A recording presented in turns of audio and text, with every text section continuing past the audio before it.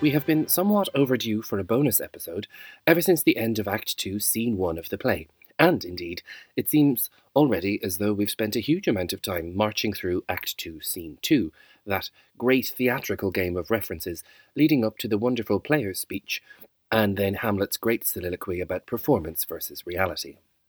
In the meantime, I'm happy at last to bring you this bonus episode, which comes in celebration of my fellow Irishman, Kenneth Branagh. I had been thinking of featuring him in one of these bonuses for quite a while, and then it felt almost like a sign that quite apart from his upcoming new film, he appeared in a splendid cameo in the Christmas episode of the Shakespeare-based sitcom Upstart Crow. Most unusually, we got to hear him speaking in a Northern Irish accent as a fellow passenger on Shakespeare's miserable route from London to Stratford. Thereafter, he also appeared as the ghost in this episode's reworked version of the story of A Christmas Carol, repurposed to inspire and assuage the Shakespeare of the show, still grieving the death of his beloved son. Of course, this was a little bit of a stretch, but it worked, and made for lovely Christmas viewing. If you haven't already seen the show, first commissioned for the 400th celebrations in 2016, I highly recommend its blend of bawdy comedy and inventive suggestions of how Shakespeare's life, and his very clever wife, might have informed the creation of his plays. We will return to Shakespeare and said wife a little later, when we get to our subject's newest film. A prolific actor and director, Kenneth Charles Branagh was born in 1960 in Belfast, Northern Ireland. He moved to London to study at RADA, the Royal Academy of Dramatic Art, and straight out of the gate seemed destined for very big things. Within a remarkably short time, he was not only starring as Henry V at the Royal Shakespeare Company, but had also founded his own, entitled Renaissance Theatre Company. Soon thereafter, he directed the enormous film adaptation of Henry V, beginning a career as perhaps the preeminent director of cinematic Shakespeare for the last generation. To date, and in order, Branagh has directed Henry V, Much Ado About Nothing, Hamlet, Love's Labour's Lost, and As You Like It. His first foray into screen Shakespeare was in fact for the smaller screen, when his stage production of Twelfth Night was filmed for television in 1988, which starred the tremendous Frances Barber as Viola.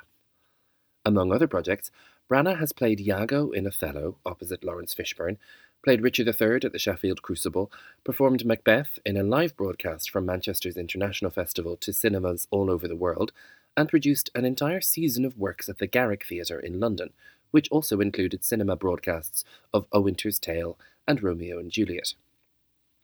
As well as this remarkable array of Shakespearean credits, not to mention the various other films in which he's acted, Branagh has directed an equally impressive range of other films. This includes Peter's Friends, In the Bleak Midwinter, which is a very funny comedy about a company trying to stage a production of Hamlet, as well as blockbusters like Thor and Cinderella, a film of Mozart's Magic Flute, and the recent return of Hercule Poirot to the big screen in Murder on the Orient Express. This being the Hamlet podcast, we should perhaps pay attention in particular to Branagh's time spent with this role. He's played the part several times on stage and directed and starred in a lavish film production in 1996.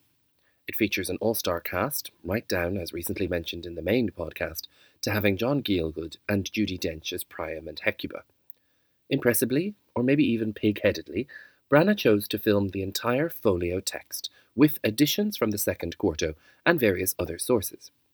While this makes for a running time of approximately 4 hours, the film was nominated for an Oscar for Best Adapted Screenplay, and I suppose one can't argue with that. Created as it is by an actor who has played the part on stage and is a very experienced film director, Branagh's Hamlet is extremely rich and detailed. It celebrates the potential of film as an art form, with flashbacks and visual support for certain speeches. Even Yorick is given some screen time in a flashback, portrayed by that most glorious of English jesters, Ken Dodd. For all that, it never loses sight of the power of the actor, and what a company of actors he assembled. Many of his regular collaborators show up in this film as well, including Richard Briers, Brian Blessed and Derek Jacobi, with impressive turns too from Julie Christie and a pre-Titanic Kate Winslet. For those of you who enjoy a little bit of crossover information, look out too for Michael Maloney as Laertes. He went on a few years later to play Hamlet himself, in an English-language production by Yukio Ninagawa, himself the subject of one of these bonus episodes. It's quite some time since Branagh's last screen adaptation of Shakespeare, which was As You Like It in 2006. His newest film isn't so much an adaptation of a play as an imagination. It's called All Is True, and is an attempt to portray the last years of Shakespeare's life after he retired to Stratford. The film's title is actually the alternate name for Shakespeare's play Henry VIII, which was the last piece he wrote before his retirement. The film's script is by Ben Elton, who also wrote and created Upstart Crow, although this version of events is a change of tone from the ribald comedy of the sitcom. I hope it's a sign of a very happy collaboration that, since Elton wrote the script for Branagh's film, Branagh showed up and gave such an impressive double performance in the writer's Christmas special. As well as Branagh as Shakespeare, it stars Judi Dench as Anne Hathaway and Ian McKellen as the Earl of Oxford. Tantalisingly, it was given a very limited release before Christmas in order to be eligible for the Academy Awards, but it is due for wider circulation in the coming months. Keep an eye out for it for sure. Amazingly, Kenneth Branagh has been nominated for Academy Awards in 5 different categories. He was knighted in the Birthday Honours in 2012, and his busy schedule of films continues apace. As hinted at the end of his first Agatha Christie adaptation, a follow-up film of Death on the Nile is in the works. I hope it's only a matter of time until he's in the age bracket for King Lear, something we can all await with bated breath. Until then, there's an immense range of works he has created. Truly, for my money, one of the major Shakespearean interpreters of our time.